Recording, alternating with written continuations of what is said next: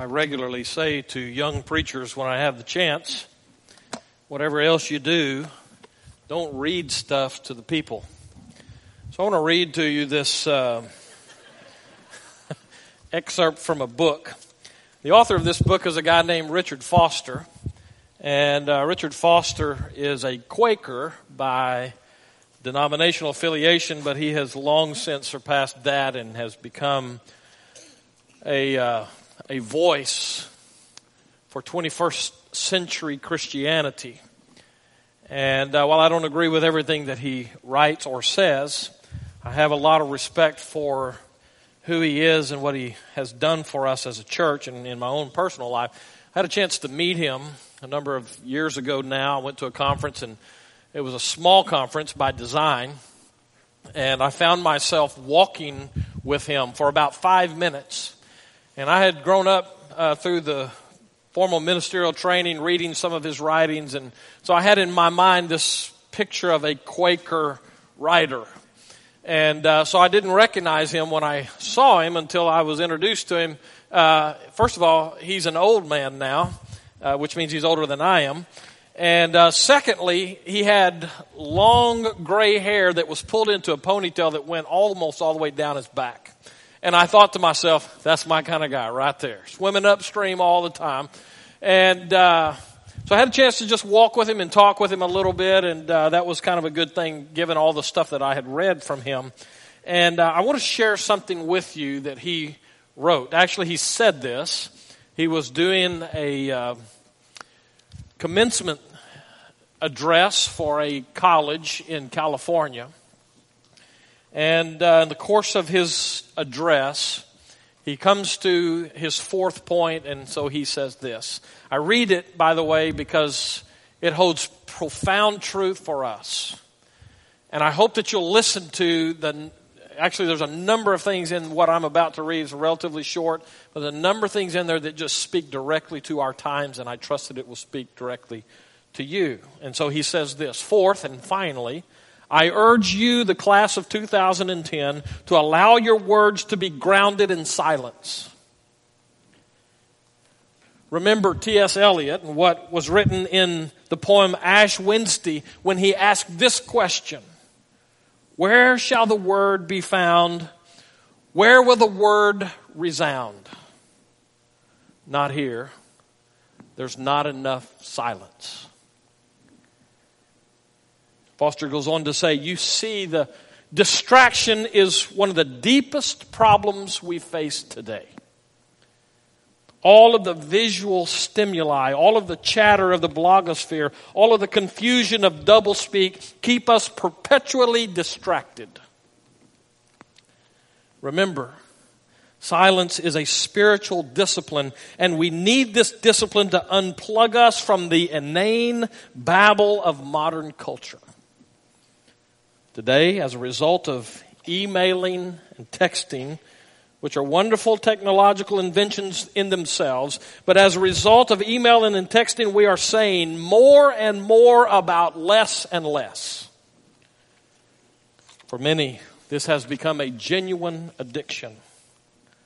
The din of noisy words tossed out so casually, so superficially, so carelessly, snuff out the silence that would open us to the voice of the Spirit that groans within us. So, in our day, we must learn to be still, to wait,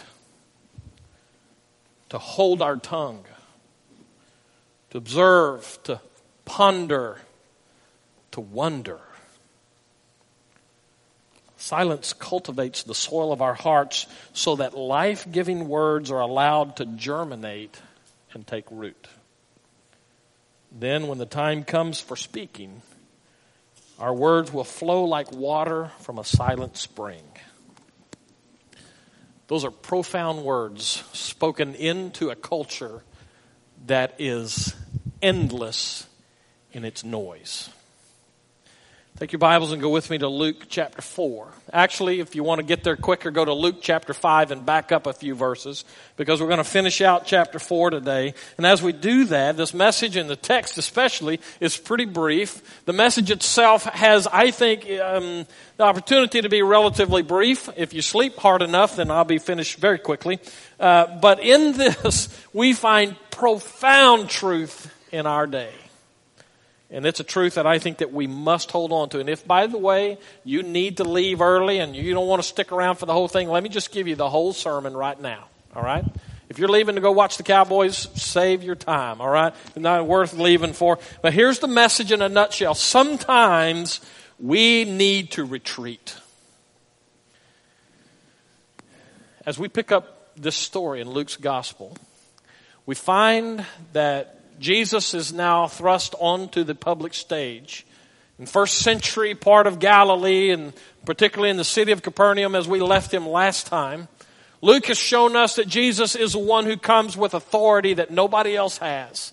We've seen that in the way that he teaches and the response that people had to him. We've seen that in the way that he handles the demons that are possessing people there. And we've also seen it, as we saw last week, in the way Jesus deals with those who are sick. Jesus is the one who comes with authority that is unmatched in their experience. And I would say unmatched in history, because he is in fact the Son of God. And he comes onto the scene, and because of those parts of who he is, Luke already now is beginning to show us that Jesus is beginning to build a core group of, well, I want to say followers, but probably the better way to say it is they're just fans. They love what they see. They're anxious about what he might do for them, and so they would love to keep him around. With that increased exposure comes an increased demand, and with that comes some action that we must get a grip on. Because Jesus now serves as the example for us. In a world full of demands, in a world full of push, we need to see and learn from his actions. And so in verse 42 of chapter 4, we read this: "And when it was day, he departed and he went into a desolate place. And the people sought him and came to him and would have kept him from leaving them.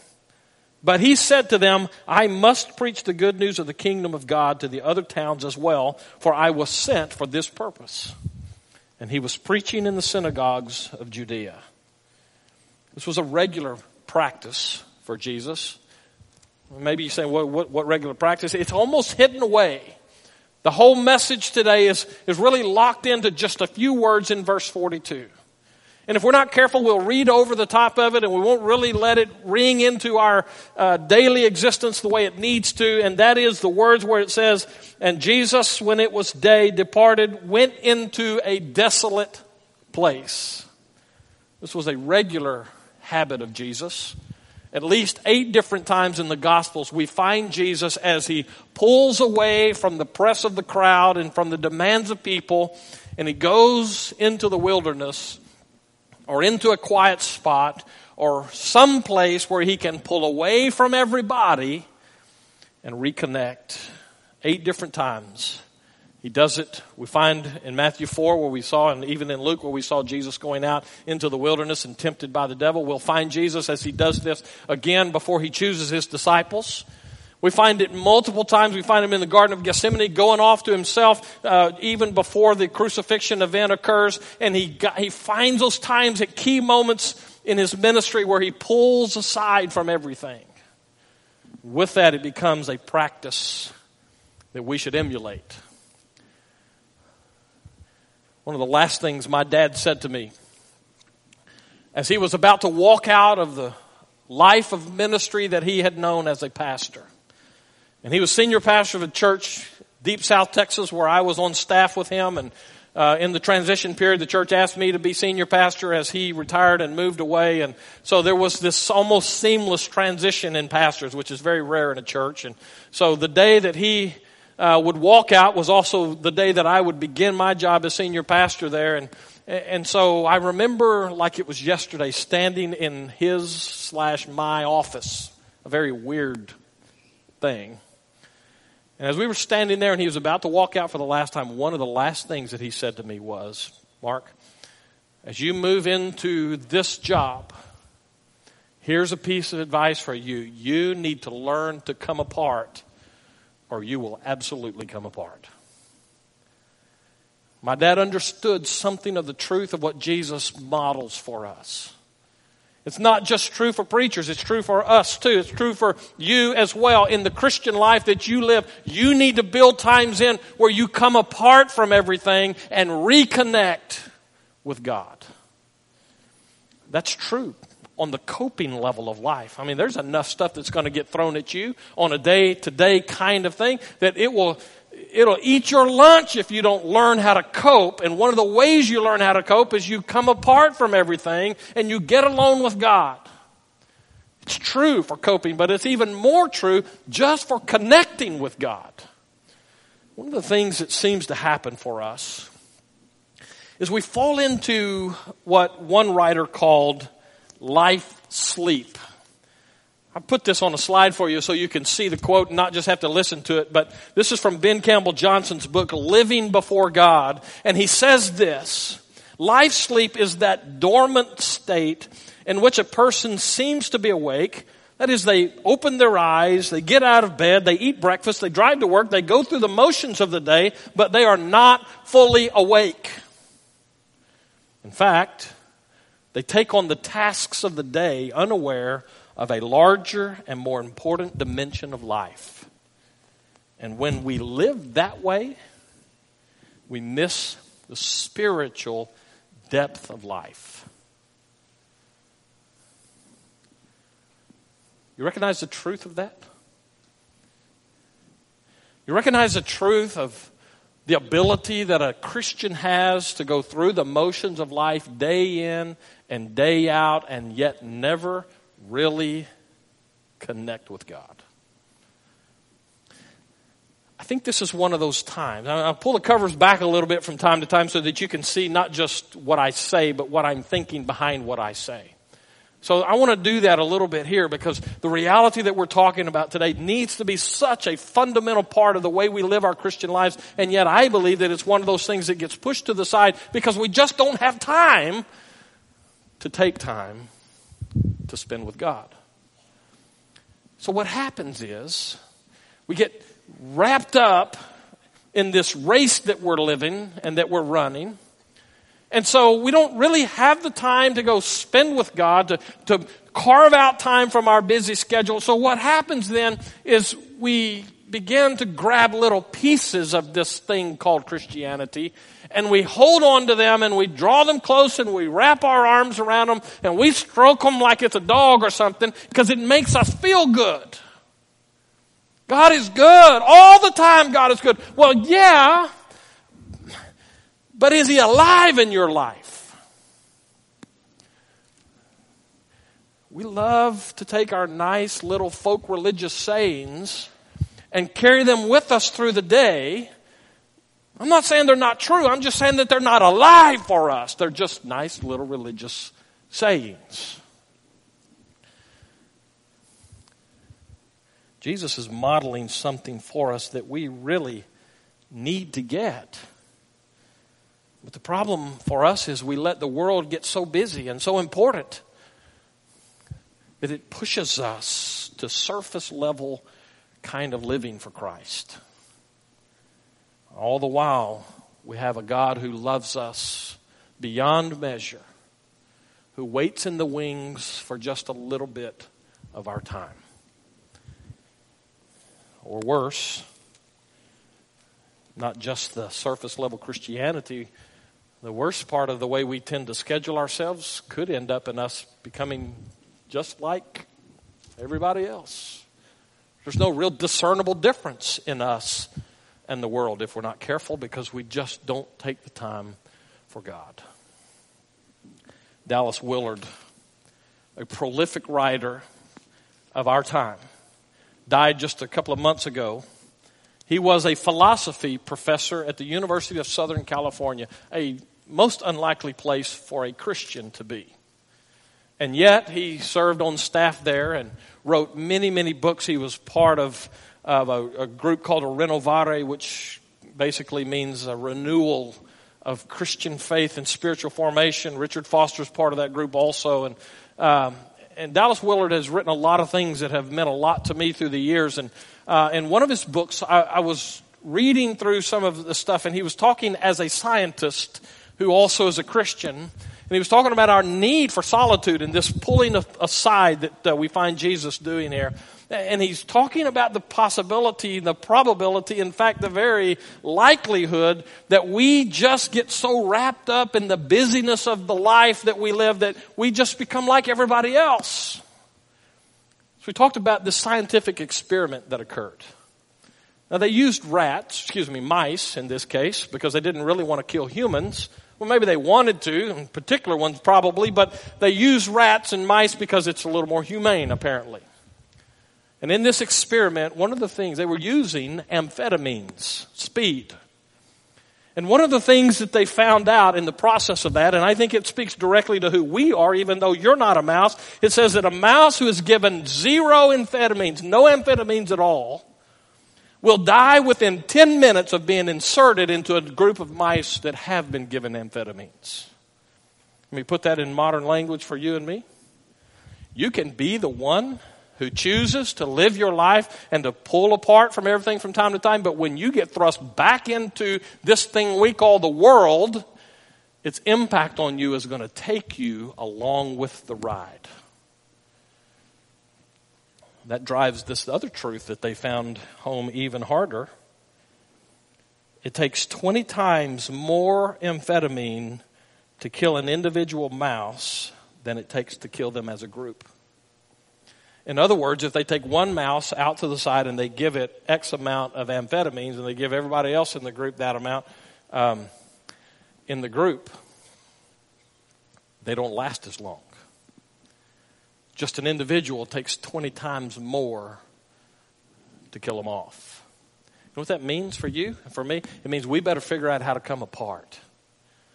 Because the reality of our world is that it's going faster than it's ever gone before. There's more packed into a 24-hour period than there's ever been packed before. And we have this incessant noise that assaults us. And if we don't figure out how to retreat, we're going to live lives of disconnected Christianity.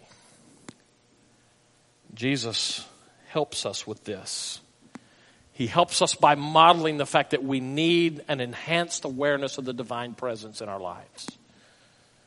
Foster said this: to hear God in the day requires us to break out of old habits and well-rehearsed rituals that are automatic. We don't have to try not to hear God. All we have to do is just go through the day.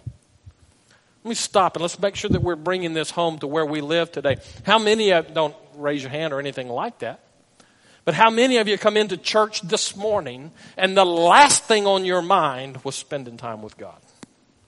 You see, most of the time that's not what we do at church. We come into church and we fill it with noise. And so we walk from one class to another class, or from a preaching service into a Sunday school class, and from a Sunday school class into a preaching service, and we fill the space with noise, and then we start putting music to it, and then we start getting some preacher up there yelling at us, and before we know it, we've gone 4 hours at church and we haven't had time for God because we've structured our religious stuff. Jesus recognized how serious it is, this thing called life sleep. The tendency we all have is just to go through the motions and to get so caught up in the stuff of life that in and of itself might very well be important. But is it crucial? Does it feed the soul? When you find yourself guilty of life sleep, you need to find a thin place. I mentioned this in a sermon not too long ago. I want to reiterate it for you, and I don't want to totally buy into it, okay? Not at least the historical roots of it. This term comes from Celtic Christianity back in the mid-1st century.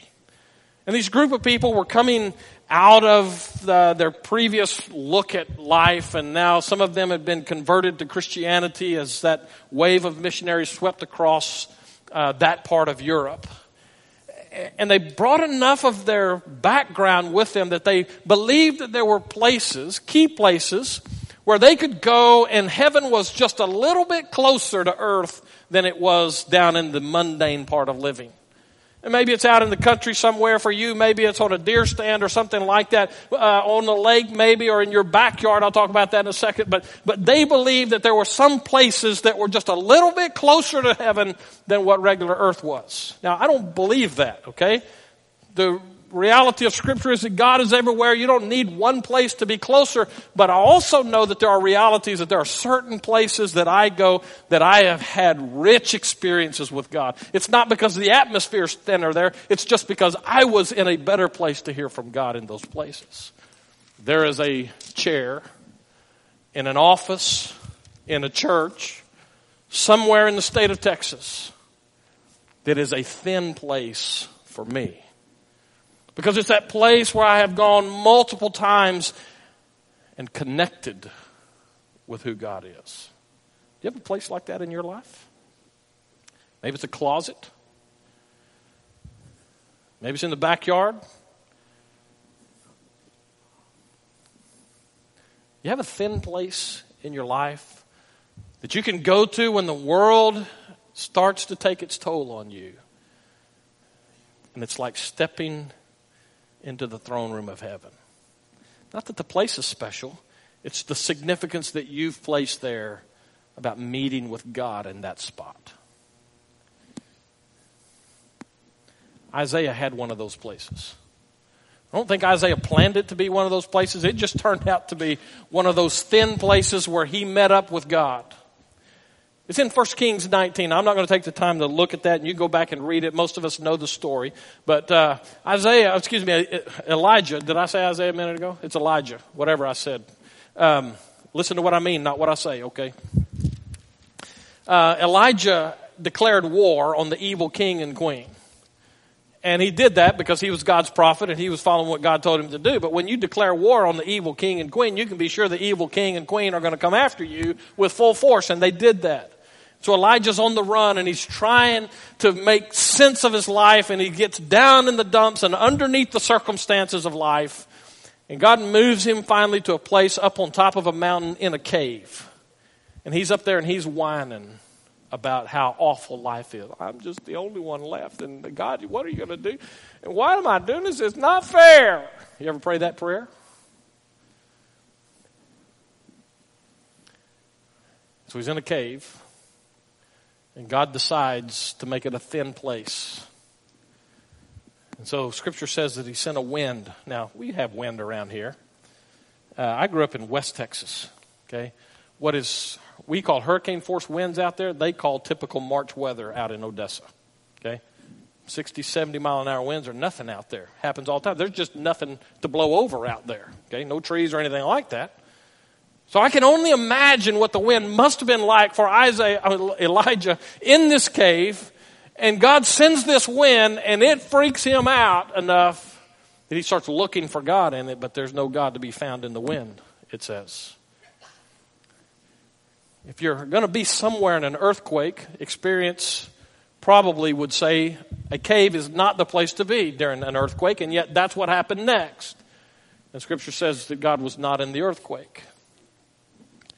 And then fire came, and God was not in the fire. And you know the story. You know how it goes. After all of that, and Elijah gets nothing from God and all of that, all of a sudden there's nothing there except God and Elijah. And he connects. That's the picture of coming apart and retreating from the hassle of life and finding that quiet, simple voice of God. Do you have a place like that? Maybe it's not a spot, but do you have that kind of an experience with God? Have you built into your schedule those kind of encounters with God?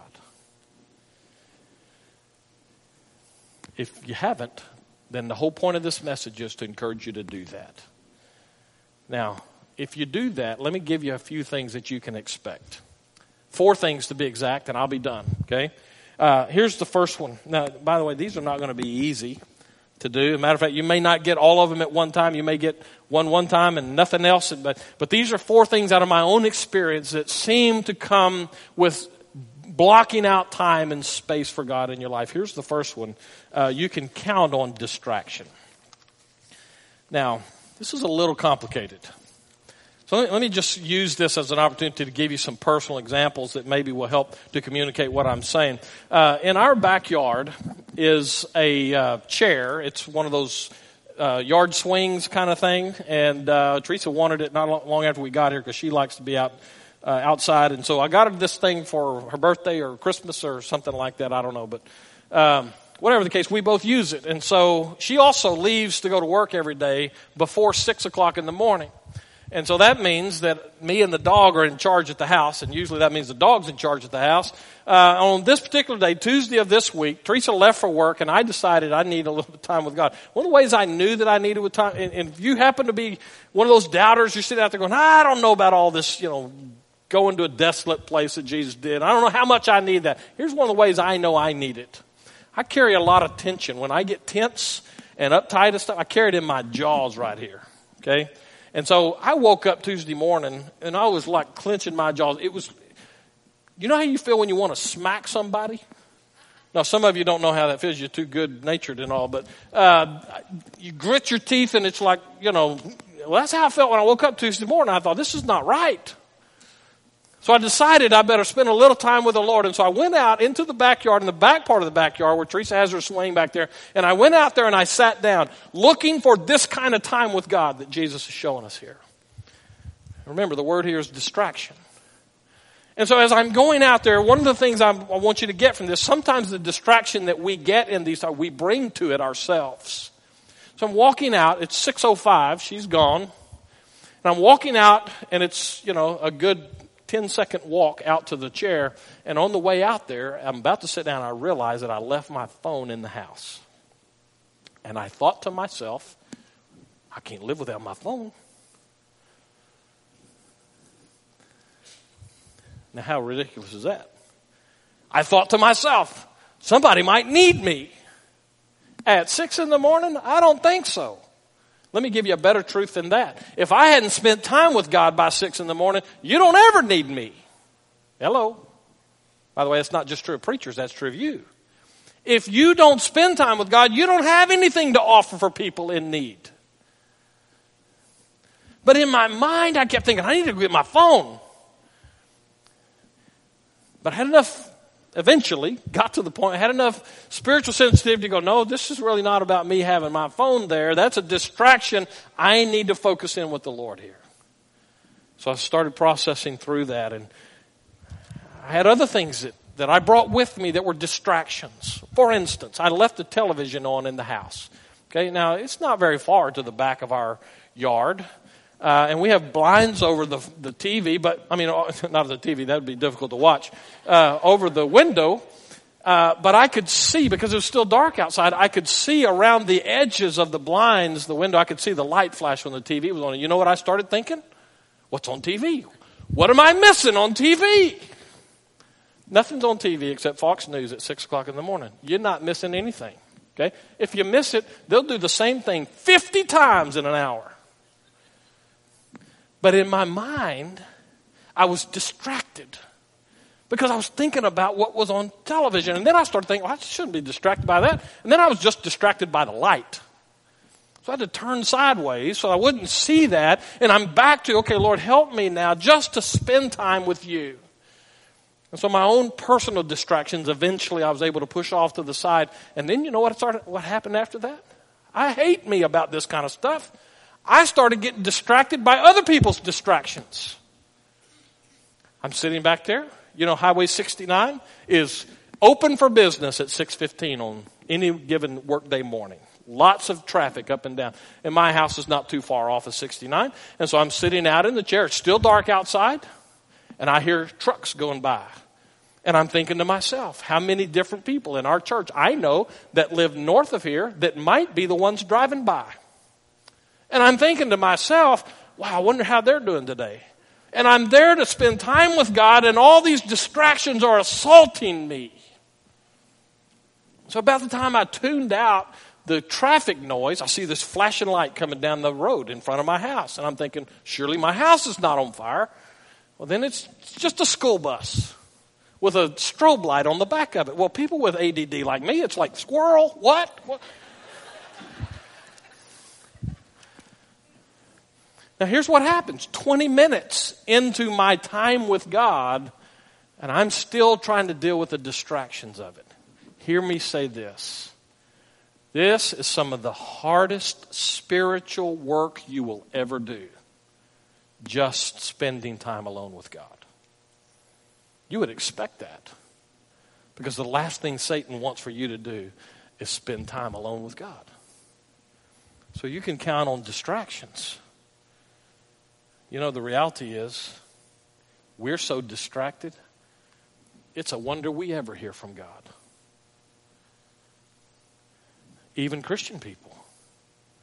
Sometimes I think God has to work a miracle so that we would hear what he has to say. Let me help you with this. I'll give you a little homework.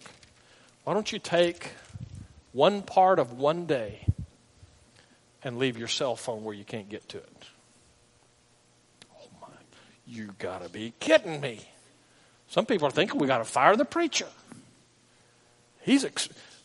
Somebody might need me. Listen, you are not that important. I hate to tell you that. Well, my whole job depends on it. My God will give you another job. If you're too busy to spend time with him, something's wrong in your life. And the distractions that we allow will overcome us if we're not careful. Here's the second one. If you get past the distractions, one of the things you're going to get to is conviction. This one is the part, I don't know, some people have to go, sure, no, the preacher's going to beat us up for being sinful. No, I'm not going to beat you up for being sinful. I'm going to beat you up for being wicked. Wicked's a lot better word than just sinful.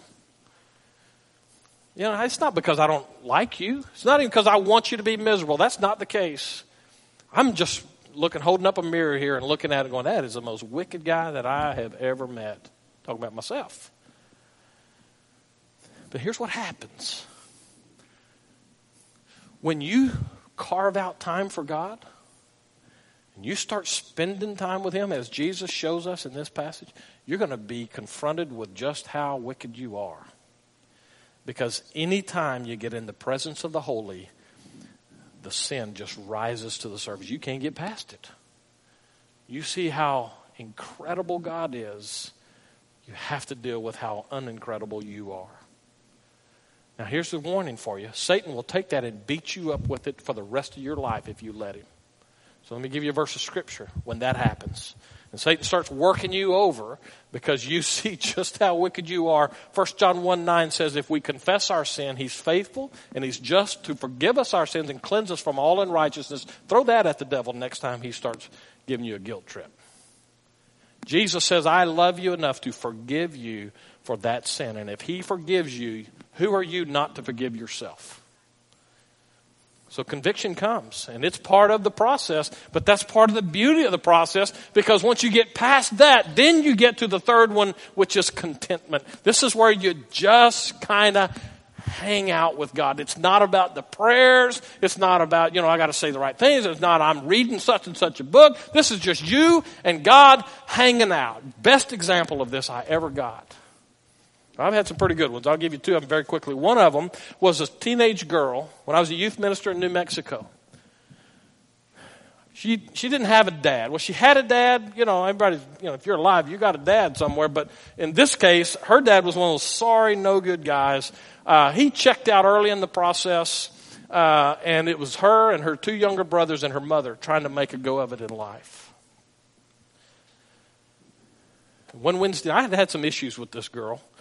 So I was always kind of leery about her. But one Wednesday night, she won my heart over as a youth minister because she wanted to pray. And I was thinking, man, don't do the dramatic prayer stuff. Here's what she said. This was her prayer. God, I'm just so thankful that you let me crawl up into your lap and you love me. And I thought, that girl gets it. She understands what it means to just be content with God, to just hang out with him. So in that swing in my backyard on Tuesday morning, see, I have this dog. Actually, it's my son's dog. I don't know how I still have him after all of these years, but I guess he's mine now. But the electric dog, you remember me talking about him a while back? Okay, so this dog, Nanook is his name. He's a distraction when I'm trying to have time with God in the backyard. Okay, because he's electric. He's wired, ready to go, even at 6:15 in the morning. So I'm sitting in this chair, and he keeps jumping up in my lap. And I'm smacking him, and I'm throwing an elbow, all those kind of things that I know to get him off. Get off of me. I'm trying to be holy.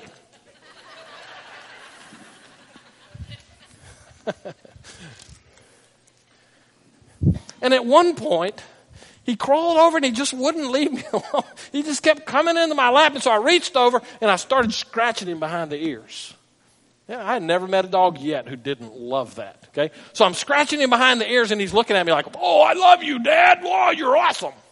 And so I'm scratching him and rubbing his head and scratching up and down his back, and he's looking at me. His eyes are rolling back in his head, and it's like heaven for a dog, right? And it dawned on me, I wonder how God feels when we just crawl up into his lap. And he gets to love on us the way he always wants to love on us, but we just don't really have time because we got this important stuff. I don't have time, God. But please send me some money, or please send me this, or please do that. And so my dog now becomes the messenger of a holy truth for me. Because eventually he gets out of my lap and he just goes lays on the chair next to me. And he's looking around. Every once in a while he looks up at me like, "It's cool, Dad. It's all good." And I'm thinking, what a great picture of us and the way we ought to be with God. The world can go do its thing, but there are those times that we pull aside and we retreat from it all, and we just hang out with God. Leads me to the last one, and that is eventually we get to the point of some insights and some growth stuff. This happened to me yesterday. I said in the early service I was working in the yard. That's really not true. I was walking out to the mailbox to get the mail. And as I was coming back, I was looking at the aftermath of the storm. Pine needles all over the roof and broken limbs and stuff in my yard. And I thought, Teresa really needs to get out there and clean this stuff up. And and it's like, poof, the holy truth.